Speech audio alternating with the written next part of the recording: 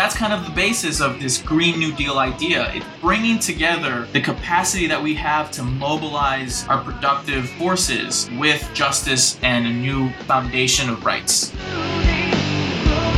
So she went to Standing Rock, had a very profound experience, came back, and then told me and some others, I've decided that I'm going to run for Congress. So that was AOC.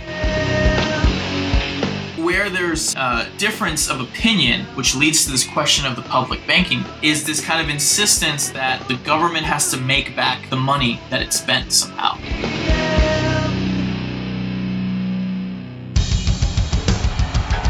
What I have said is that this campaign is not just about electing a president, it is about making a political revolution. MMT!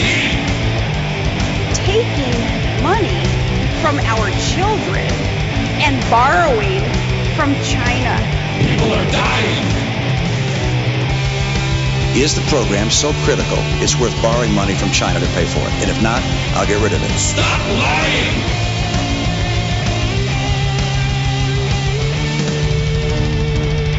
I want the truth!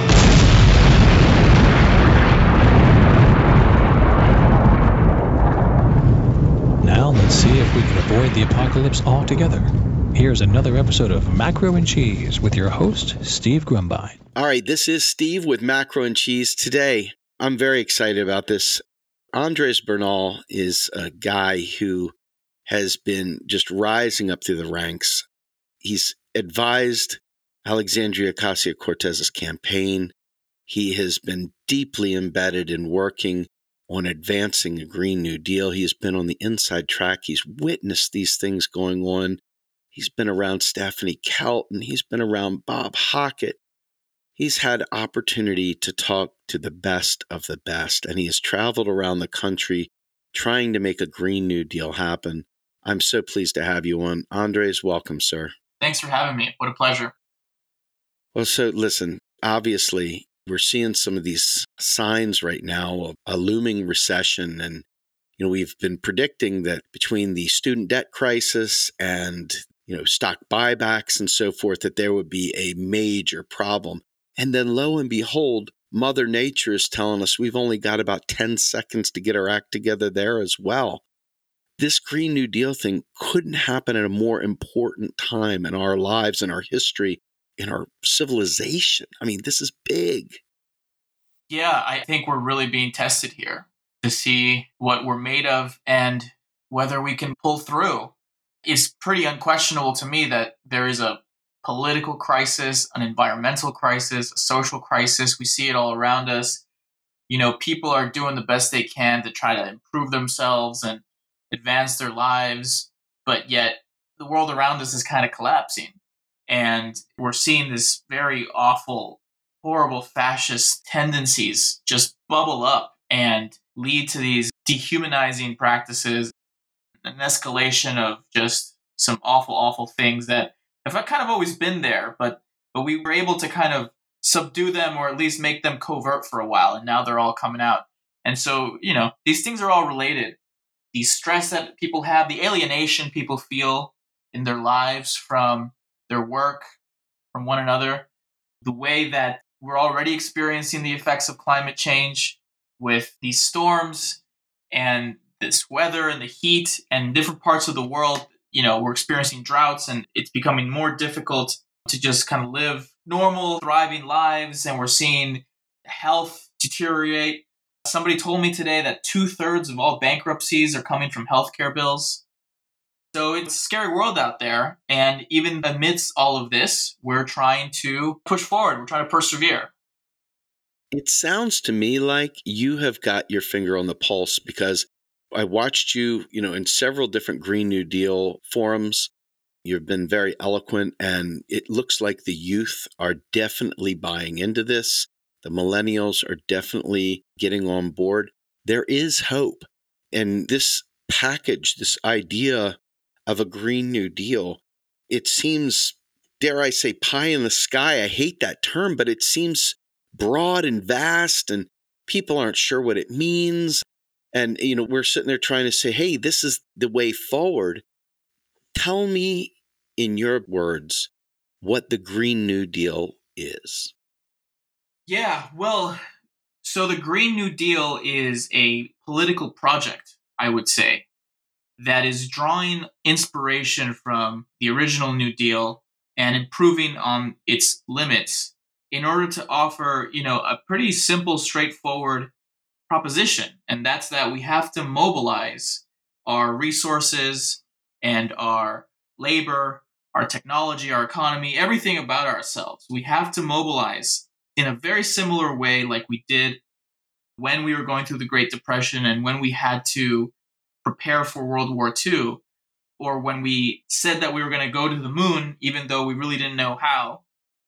But instead of doing that, we're going to save the planet by attempting to stop the Earth from seeing over a 2 degrees Celsius increase, which would be devastating, and by changing the way we consume, the way we produce, what economic growth means, by changing the quality of all of these aspects of our institutions and our economic and social relations, and moving those things towards a renewable economy that's based on human thriving and taking care of one another and really unlocking like all of the creative potential that we are not able to truly access under the economy the way that's organized right now. And so what the Green New Deal is trying to say is that we have this environmental emergency that is here now and that we should have acted on a long time ago. And so many people are trying to tell us that there are two oppositions. Either we take care of the environment and we deal with this crisis, or we continue to experience economic prosperity and growth and all that kind of stuff, right? And that these two things are completely opposed, and that if we try to address and deal with environmental stuff, we're going to crash the economy. That's kind of what a lot of the cynics try to tell us. But what the Green New Deal says is that contrast from the way environmental policy has worked in the United States since 1970, since the first Earth Day, we are actually proposing to use our capacity, to use fiscal policy, to use government spending, to mobilize our productive capacity and build out an entire new infrastructure in transportation, in housing, in agriculture, in energy, all of these different forces, and convert the old systems that were based on the fossil fuel economy towards the new renewable economy, build out the kind of infrastructure, the grid, and the systems needed for this new kind of economy. And that's going to create prosperity. That's going to create income. That's going to create good jobs, better jobs.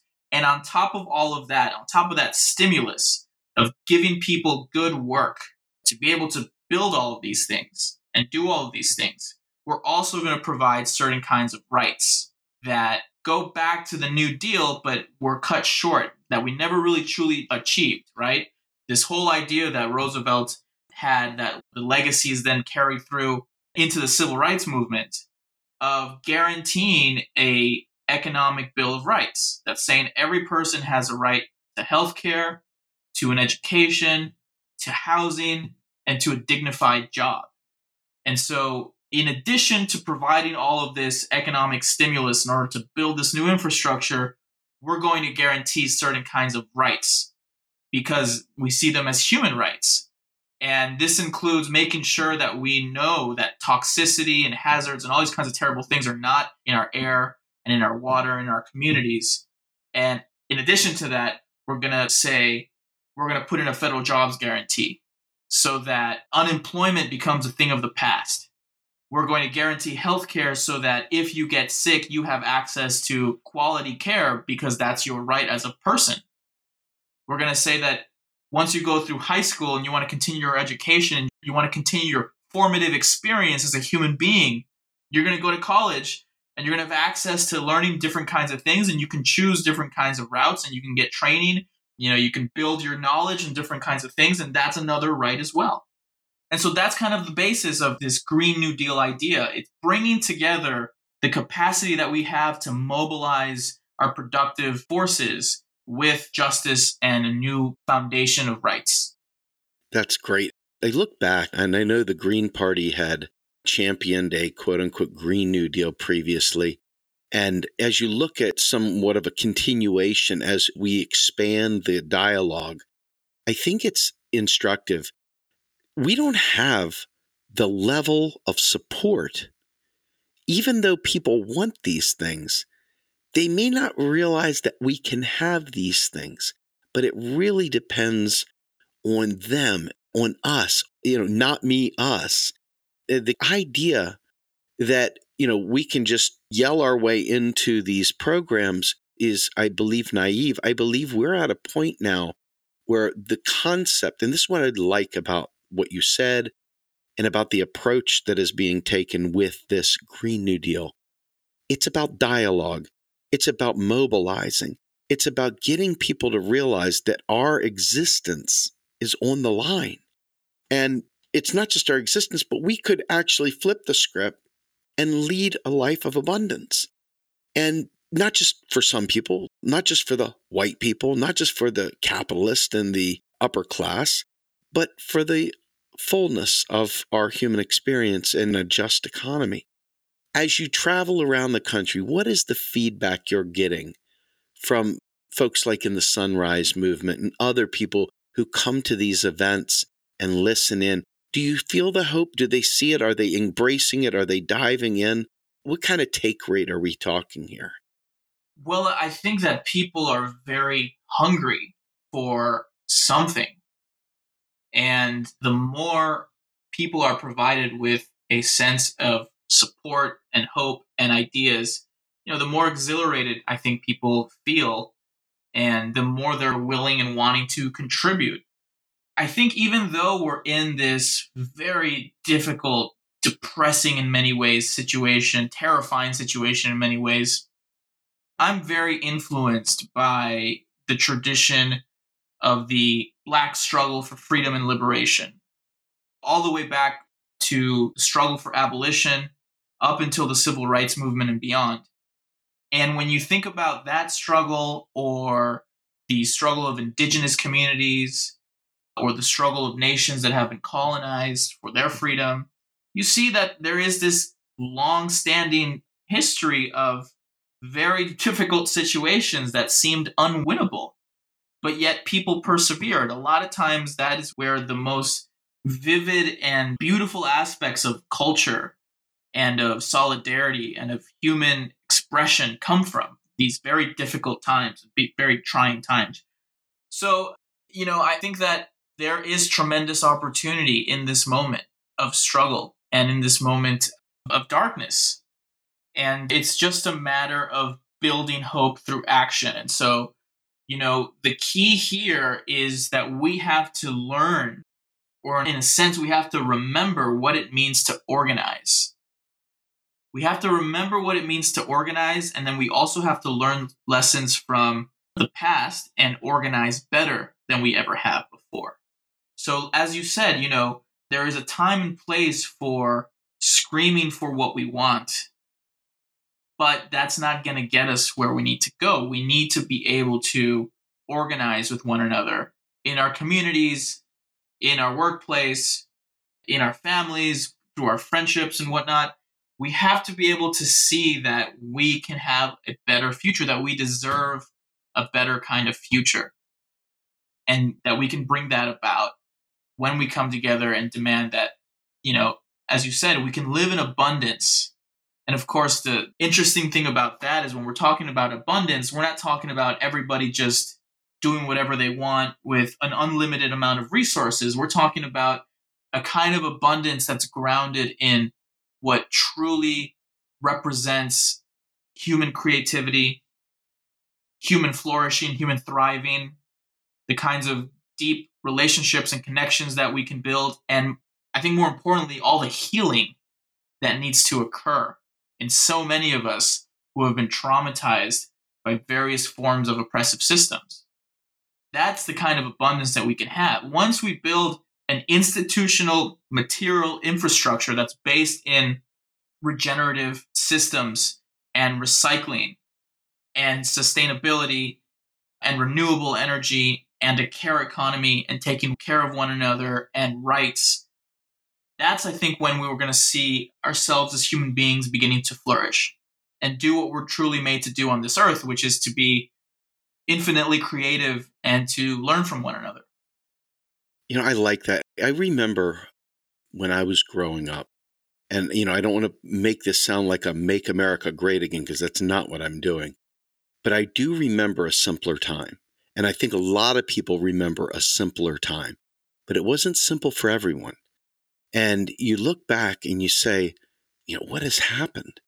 And I look at, for example, my kids' schools, and there is no art. There is no music. There is very little in terms of physical education anymore. Even with playing in the school sports teams, things have become so austere that parents have to pay for the gear, and not every parent can afford the gear. You look, and I remember my daughter got in trouble because she came to school on like the fourth Wednesday where they were supposed to have gym class, and she came in boots and not tennis shoes. And I'm thinking to myself, what? Once every 4 weeks? And this is how austere everything has gotten. It's become very, very limited. There is no humanities. There are no more arts. There is no more beauty in the world. There's tons of it, but we're not able to capture that because we have turned this thing into such a neoliberal nightmare. Being able to reinvigorate the arts, being able to bring about culture.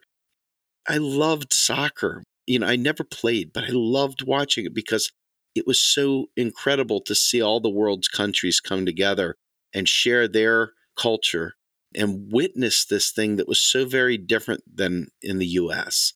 And it's that type of hope, that type of beauty, if you will, that I think that we can bring about culturally. And I look at the Green New Deal and I think to myself, my goodness, how many people would be so much better off if there was a job guarantee in place that set the wage floor, that they were able to go to school without fear of being bankrupt because of the oppressive usury with the student loan industry, that they were able to get preventative care before they ever developed diseases and were able to have a strong, healthy mind and so forth. And you look at oppressed communities and, these kids are going to school and sugar drinks and stuff because that's all they can afford. That's all that's accessible. Yeah. Health and well-being is just out the window. We have a real opportunity to change that.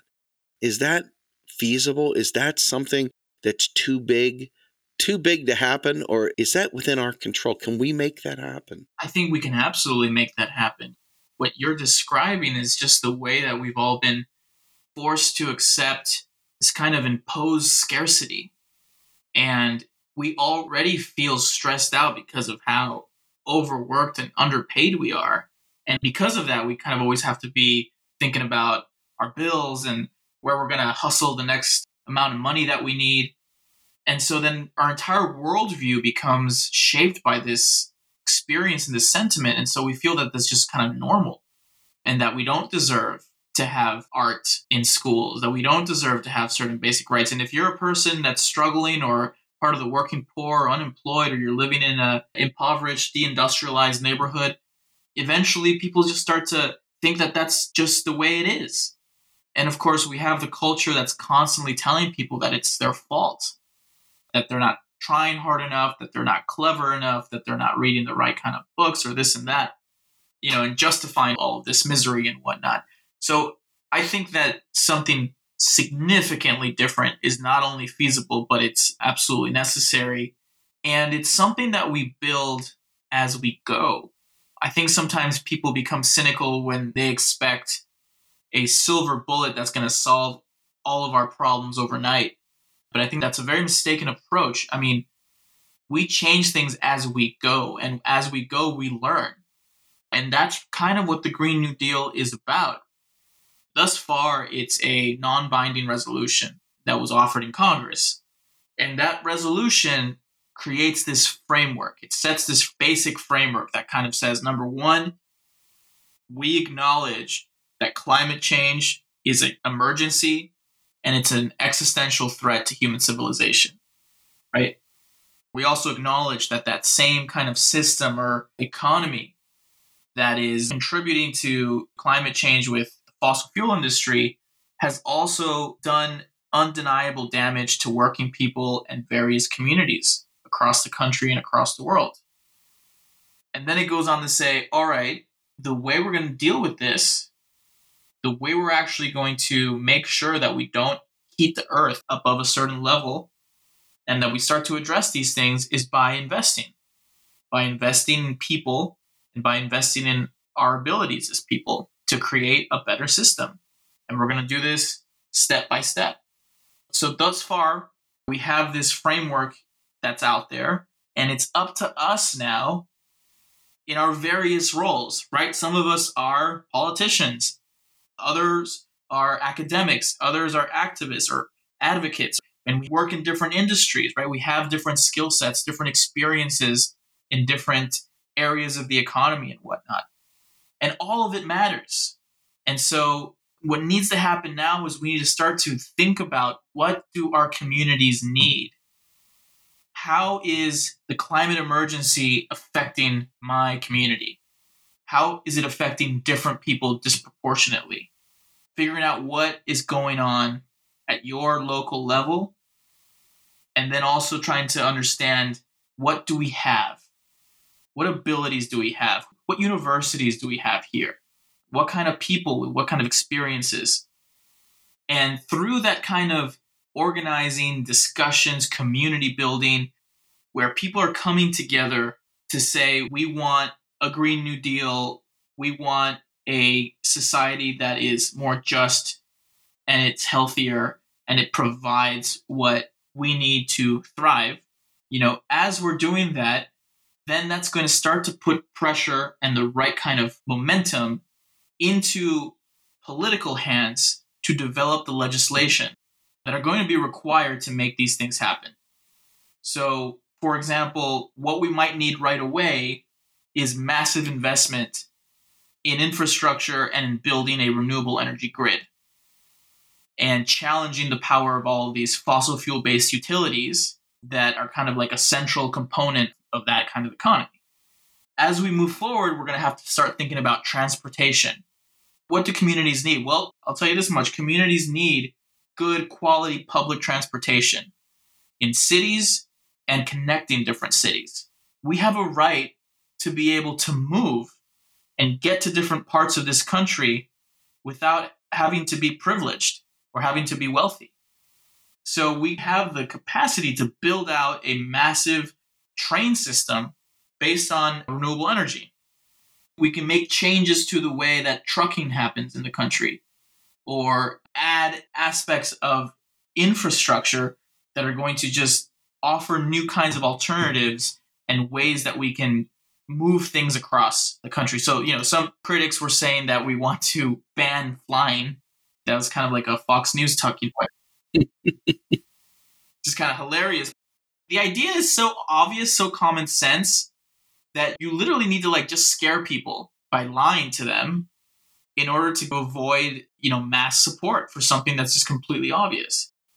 But, to answer that point, nobody's talking about banning airplanes. What we're talking about is building more alternatives for people to move around that are more grounded in sustainable technologies, renewable technologies, as we also invest, and here's an opportunity for another piece of legislation, heavily invest in research and development to develop the knowledge and the technology that we need to continue advancing the degree to which we can have these kinds of renewable and clean-based things that we need, to the point where, we may very well eventually be able to fly on significantly lower carbon emissions, and perhaps one day without any whatsoever, right? So these are the kind of advancements that we're calling for that we need. On top of that, we need to completely upgrade regulations on things like our water systems and our air, because there are significantly more toxic and hazardous elements that are out there that we just have not updated since the 90s. And so, these things can very well be making us sick. We haven't really been able to study them to know how they're affecting all of these pesticides and other chemicals. they very well may be contributing to the health crisis that we're all experiencing. So there's so many pieces to what needs to happen. But the important thing is for people to start understanding that things need to change and that it happens when we mobilize ourselves to build the alternatives that we need.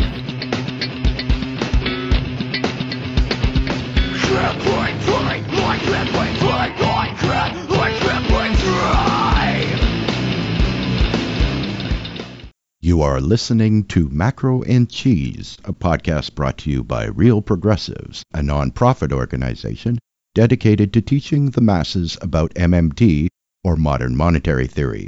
Please help our efforts and become a monthly donor at PayPal or Patreon. Like and follow our pages on Facebook and YouTube, and follow us on Periscope, Twitter, and Instagram.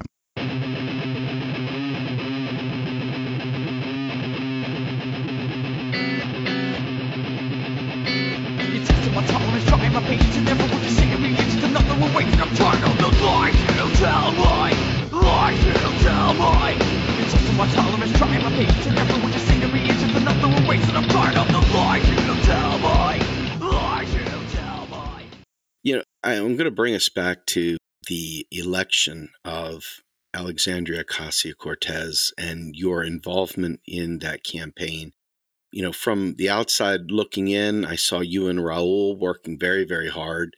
I know you were very close to the campaign. And, you know, we've seen some great pictures, man. You guys having dinner with Stephanie Kelton and Pavlina Tcherneva. And I don't know all the other names at the table that were there. But we also got to see you standing there with Bill Mitchell's, you know, macroeconomics textbook with her standing there. And she's taken some bold steps to speak about modern monetary theory. And she just opened up a can of whoop ass in discussing the Phillips curve, you know, with Powell, the Fed chair. You've been able to be close to some really cool stuff. Can you walk us through that campaign and the excitement and the hope and what this really means to change in America? Yeah, absolutely. So it's very interesting, and it's kind of a crazy story. I had heard about MMT, and it's all related. It's all connected in a very wacky way. I had heard about MMT in 2014, but I really didn't pay enough attention to it then. I was at a conference, and I saw like the logo for the Modern Money Network, and I was like, oh, these guys seem cool. But I never really got around to it. And so I went the next couple of years just doing my thing, doing my research, and eventually what happens is the Standing Rock crisis, right? When they wanted to force the pipeline and that whole thing happened. While that was going on, you know, one of my good friends in New York City was like, you know, I'm going to go to Standing Rock and I'm going to document it on Facebook. So she went. She had a very profound experience, very formative, profound experience. She'd already been going through some things in her life that were very, very challenging and difficult. And it kind of said, you know, was wondering, I feel like she would always tell me, I feel like I have to do something big, but I don't know what it is. So she went to Standing Rock, had a very profound experience, came back, and then told me and some others, you know, I've decided that I'm going to run for Congress. So that was AOC. And, you know, it was like, great, that's amazing. Let me know any way I can help. But it was still kind of just like, you know, do we think we can win? I don't know. It's kind of a long shot here. Because, you know, Joe Crowley is third most powerful Democrat in the House, decades-old incumbent, machine boss in Queens. Nobody really thought that she had a chance. At the same time, I finally decide to start looking into this MMT thing. And things just kind of started spiraling very quickly. I spent that year getting to know like the first level of what this stuff is all about, getting that kind of initial dive in. And so these things kind of evolve in parallel, in my life at least, with one another. On one hand, AOC is doing her thing, and I spoke at some events for her. I brought her to an event or two. You know, things were going. I was getting to know some of the people on her staff more. The campaign was growing, but there were a lot of ups and downs. There were a lot of moments that seemed very, very difficult. Like, you know, there's no chance we could win, like that kind of thing. But she just stuck to it. We stuck to it. We kept believing in her. I mean, I've always believed in her. And simultaneously, I'm like learning all this stuff and wrapping my head around it on a deeper level as every month goes by. Eventually, she does a couple interviews and releases this video that goes viral, because what you can't deny is that she has this ability to just capture a room when she speaks with hope and energy and just a sharp wit. And so when that campaign video goes out and it goes viral, all of a sudden I'm like, wait a second, this is happening. And she's going to sneak up on this guy. I really started to believe that we had a real chance to make some things happen. So I had been working with her, talking with her. We go way back. We're friends from like 10 years ago. And I had been saying, no, what happened was, I think somebody on her campaign asked me at an event what I thought about UBI.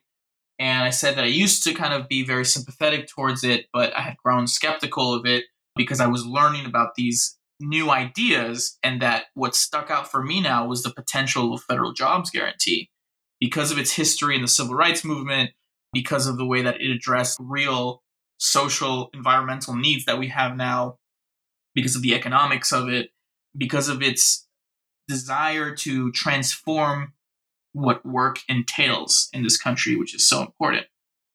So I brought her to a conference at my university, the New School. And I remember very clearly that when she arrived to the conference, Stephanie Kelton, Derek Hamilton, and Randy Ray were presenting, I believe. And so she just kind of sat there and watched and took notes while they spoke. And so we continued talking about these things, building that dialogue. And soon after that, she put the jobs guarantee on her platform. And it also blew up as an idea that had returned because we hadn't really heard about it since late 70s. And then all of a sudden, Bernie was going out with the jobs guarantee. And then Booker was talking about a jobs guarantee. And even Gillibrand, and everybody was talking about jobs guarantee. But kind of AOC, from my memory, she was that first person to really go out there and be like, we deserve this. We have the right to a dignified job and a public option. So I kept building these relationships with the folks in the Modern Money Network, who I'm now doing outreach for and very closely working with. Kelton, with Pavlina, with Fidel, Forstetter, all of these tremendously important thinkers, and Bob Hockett, who have all become great friends of mine now.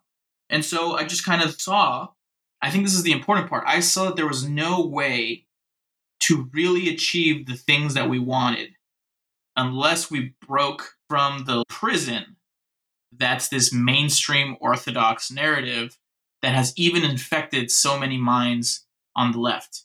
Yes. And that's when I was like, this is big, because I'm sick and tired of this bullshit debate where we're always speaking on conservative terms and we can't do anything because we believe in these myths. And so I had always been very skeptical of economics because I studied philosophy in college.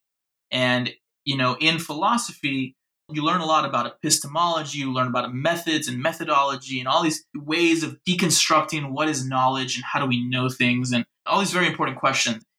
Economics, and at least mainstream economics, the orthodoxy, marginal economics, neoclassical, whatever you want to call it, is just some of the crudest crap you could ever imagine. I mean, this whole idea that we're all just like these rational agents maximizing our utility and therefore everything's going to balance out into equilibrium all seemed like complete and total bullshit to me from the very beginning. So I was always interested, though, in political economy. It poses a different question. It kind of says, like, how does the provisioning that we do through our production and consumption and distribution and whatnot, how is that connected to power? And by the time I got to my doctoral program, I was starting to really become skeptical of any theory that spoke about economies as if they were natural or as if natural laws governed them rather than social things, whether that be contracts we make, the relationships we build, the kind of institutions that we have, the laws that we have, and the way that those things form these social relations amongst one another, right? And these different like tools and institutions that we use. So when I started reading about modern monetary theory, MMT, I realized that money plays this central role in what I call naturalizing economics, or making people think that there are these natural laws to what constitutes economic life rather than social, anthropological, political things. And that's kind of what starts to draw me to it the most. And I start to then, of course, a lot of people know these things, right? So you start to realize the history that, money is a form of a government or an authority, some kind of legal authority provisioning itself and establishing certain debt obligations, creating accounting systems, that kind of stuff, right? And so it's like we're in this crisis and everybody's debating on how to pay for this stuff. Are you kidding me? Serious? We have all of these people who are willing and ready to work, to do things. We have, all of these incredible minds that have the ideas and the projects that can create value if we just do it. And we're talking about how to pay for it as if like we got to find, right? And so all of this whole story about like, well, who does the U.S. government owe its debt to? Jupiter? Like, it becomes more and more obvious to me as I'm going through it and demystifying myself of all of this stuff. And so I made a strong effort to get all of this communicated to Alexandria and to set up conversations, with very important people as well, and to make sure that this paradigm and this perspective was part of the conversation, because for a long time it was very marginal. It was something that you read about in blogs and that some people knew about, but it wasn't really something you heard very much in any kind of mainstream political sense.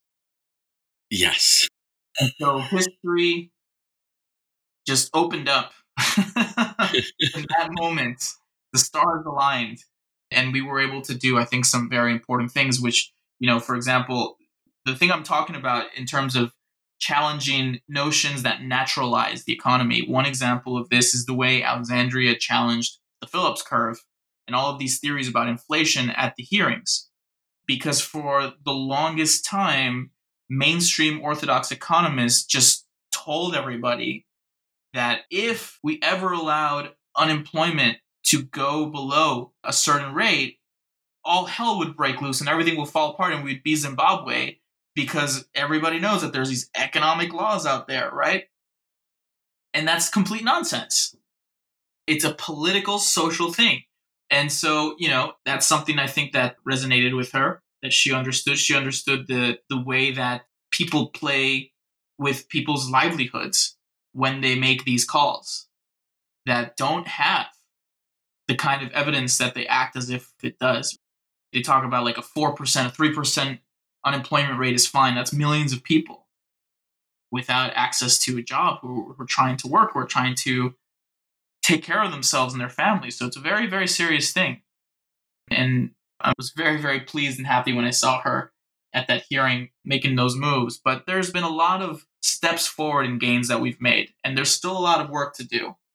But that's part of what this is all about. I want to interrupt you for just a second because, first of all, I want to applaud you. I mean, I don't do this very often, but I want you to know you brought tears to my eyes when I saw these things happening. I've been doing this for a long time. And, I put everything I got into it. It is what it is, right? You put what you got into it. And to see this moment happen, even if it's a work in progress, let's be fair. We're not to the finish line. We're not to the finish line with AOC, and we're not to the finish line with the Green New Deal. We've got work out the wazoo to do to get everything right. But you, my friend, saw an opening, and I don't know the exact phraseology that will make what I'm about to say work, but it's something about, opportunity and time and preparation and all these other things come together in this moment. And whammo, here's this thing that happens. And I can tell you so many people were so elated to see this happening. It brought about hope. I want to applaud you. It's not intended to puff you up so much as to say thank you for taking that shot. And, there was a shot that we all felt like you took for us. And I just want to thank you for that. I want you to know that that was a big deal. And I think it's worth mentioning that, you did step out in faith. You understood how important this was. Now that you had your own understanding, you took a shot and big things are happening. Everybody has that opportunity. Maybe they don't get to talk to AOC. Maybe that's not who they get to talk to. Maybe it's somebody at their church or their school or even a family member. But these light bulb moments are on each one of us. This is the whole hashtag not me us thing. That is how you create that grassroots movement, that you don't wait for someone else to do it. You look for your own spots. And Andres, you took it, man. Really, really, thank you on behalf of my world. Thank you so much for that. I appreciate that. Thank you as well for the work that you do. I mean, I feel like that's just what I'm here to do. It's kind of the purpose that I've found in my life, is to push hard on these things, because I want, the next generation of people kind of growing up in this world to have a better shot than we do. And that's really important to me. You brought up something to me offline that I think is worth bringing up at this point. And this all comes together with everybody's trying to do something, right? They're all trying to do something. The thing about MMT and understanding how these pieces fit together and understanding not only the money story that Warren Mosler talks about, but understanding the credit relation and the legal arrangements, et cetera, it really does demystify a lot of things that are going on in the world today. And we have a situation that has come up. It's another part of the left with this concept of public banking. And there's all kinds of valid reasons for being interested in seeing banks more accessible, providing more opportunities to people that are otherwise iced out of these opportunities. But, we talked a little bit about this. There's some concepts of public banking paying for a Green New Deal and so forth, and it's pretty misguided. Can you talk a little bit about that? Yeah, sure. So, I think there are good intentions out there where people think that setting up this network of public banks to finance the Green New Deal is the way to go. I think a lot of this comes from people's rightful skepticism of the way that the private banking system works, but it falls short. And ultimately it gives in to the very neoliberal paradigm that they're fighting. I think public banks are great. I think we need more of them in our economy. But we have to understand the role that different institutions have and what's best for the goals that we're trying to achieve. So when we're talking about a Green New Deal, we're talking about achieving certain social and environmental goals. So first of all, a lot of the criticism from the right wants to say that it's too expensive and that it's going to crash the economy, right? So if you know MMT, you understand that question doesn't make any sense and that costs have to do with real resource constraints and real resource costs, not some arbitrary budgetary cost. That's the first thing. The second thing, though, is that it's an investment. And this is something that pretty much everybody that is supportive of the Green New Deal talks about. This is an investment. You're mobilizing this, you're using power of the federal government to make this happen because it's going to bring about good things that are going to have good impacts on the economy. I think where there's a difference of opinion, which leads to this question of the public banking, is this kind of insistence that the government has to make back the money that it spent somehow. And so some people try to kind of think of all these different ways in which whatever investment goes into the Green New Deal is going to come back in the form of financial returns. And I understand the intentions there that might be good, but the issue is that we don't just want financial returns. In fact, for a lot of things, we don't really care about financial returns. We care about what some of my colleagues and I are calling real returns, which is like real improvements in people's lives, real improvements in well-being, real improvements in health indicators. You want to add like a happiness indicator? You can do that. We want to talk about the environment. All right, what kind of returns do we want to see in terms of the environment? Reducing carbon emissions, reducing toxicity and hazards in our water supplies. All of these things, those are the returns that we're interested in. And sometimes that's going to come into conflict with like whether or not it can bring profit or financial returns. And so that's unnecessary. We shouldn't be limiting ourselves because it's really a way to put our foot in our mouths when we think that we have to measure everything in terms of monetary financial returns. And that's something that's special about the capacity of the United States federal government in using its fiscal policy. Because through this concept of functional finance, it can set certain goals to determine whether or not it's been successful. And those goals have to do with the lives that we're living and whether they're good and whether that's something we want and how we're then kind of moving forward and participating in the economy. So that's very important. The other thing, too, is that the fiscal policy, the public finance and the spending that the U.S. government can do to mobilize this Green New Deal, because, again, we're talking about an urgent, massive undertaking here. That's something that we don't want to reduce or rely on loans.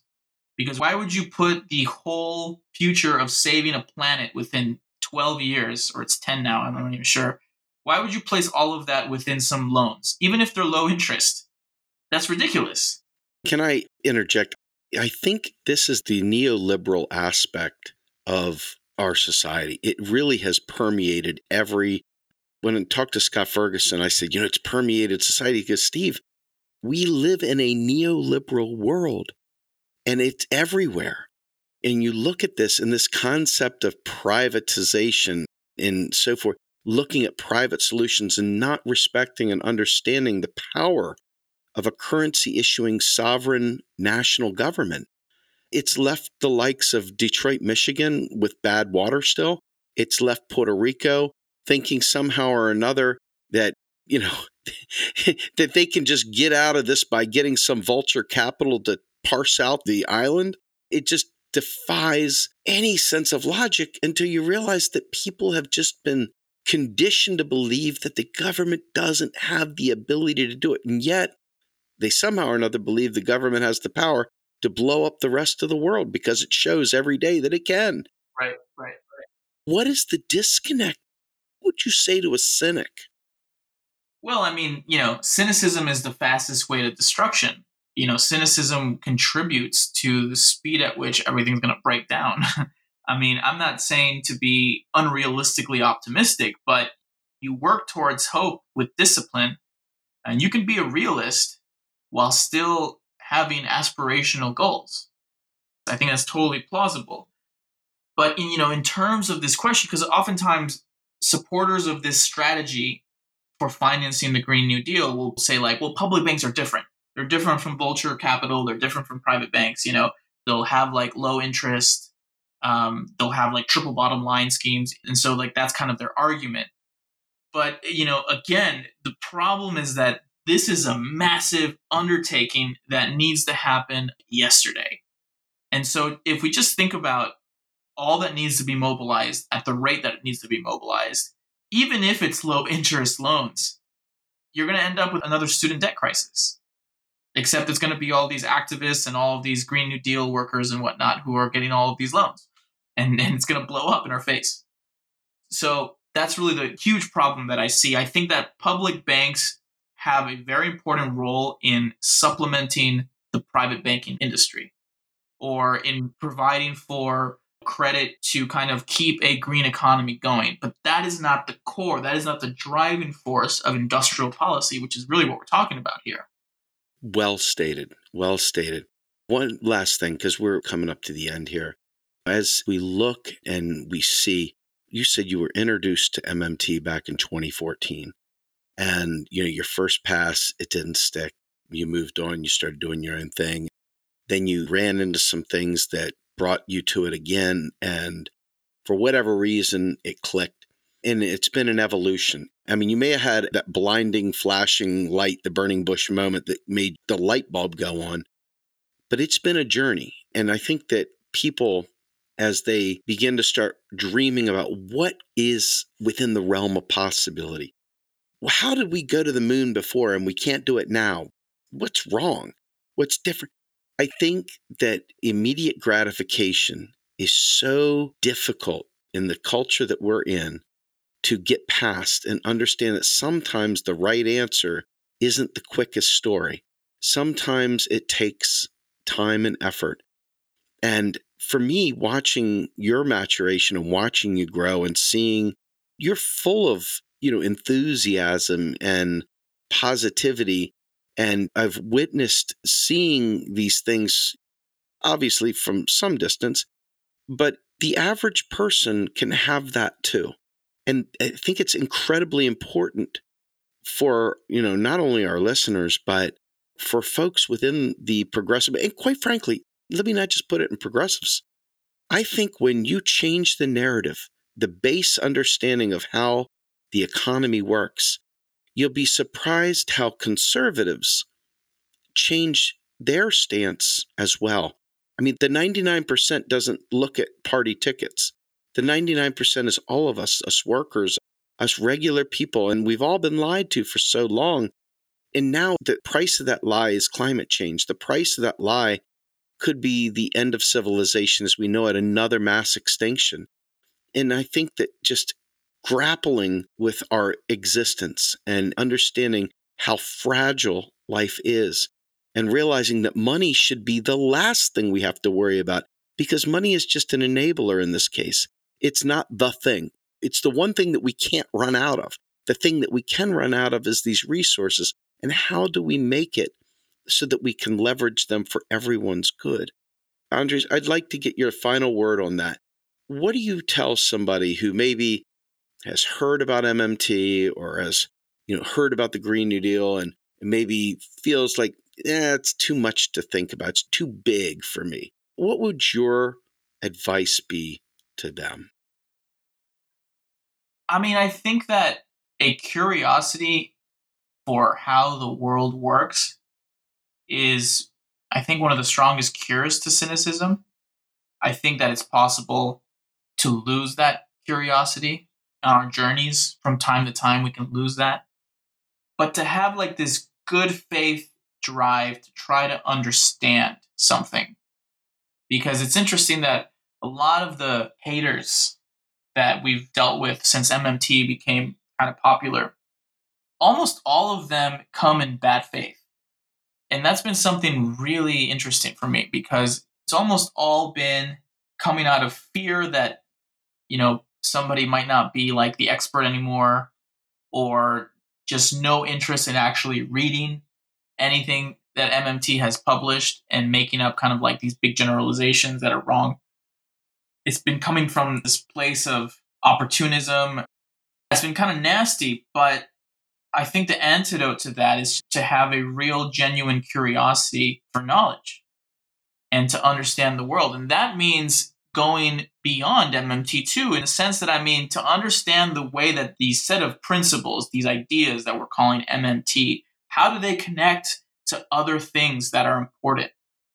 Because we also don't want to get stuck in kind of like, and I guess this message goes more to many of the people that have kind of gone into MMT. We don't want to get stuck on the portion of the knowledge, because it's very difficult to build a movement and to organize when we kind of stay in a certain place. We have to see how these principles apply to all of these different things, to the environment, to the ecology, to women's issues, to racial justice issues, to workers' issues. I think the proudest thing for me, believe it or not, lately was actually the relationship that I've been building with organized labor and unions, particularly the collaboration I've had with Sarah Nelson, who's president of the Flight Attendants Union, who came to our MMT-inspired Green New Deal conference and gave a keynote. And she's just absolutely wonderful. I think she's the most important labor leader in the country right now. And if you haven't heard of Sarah Nelson, you definitely should. And, one of the things that came out of that was this plan to begin to introduce the jobs guarantee to unions as part of like the labor movement itself. And so these kinds of questions, you don't get to them if you kind of just stay in one place. You got to keep expanding, right? I always advocate that my journey to MMT is in like a really fascinating place now, going through the history of post-Keynesian economics and how MMT came from that and where it split with the other kinds of Keynesians and their beliefs. And at this point, some of the projects that we're doing is to connect the macro ideas of MMT with some of heterodox micro research. So the project is continually growing, right? Like MMT is not a finished thing by any means. It's continually growing. So I guess to answer your question, have the curiosity to understand what is being said and ask questions in good faith. Thank you very much, Andres. That was incredible. And I want to thank you so much for joining us today. This has been a pleasure, and I hope that you'll come back with us real soon. Sounds good. I'll be happy to come back. Thank you so much for having me. You got it, man. All right. This was a great show, folks. I hope you'll join us again. We'll see you soon. Bye-bye.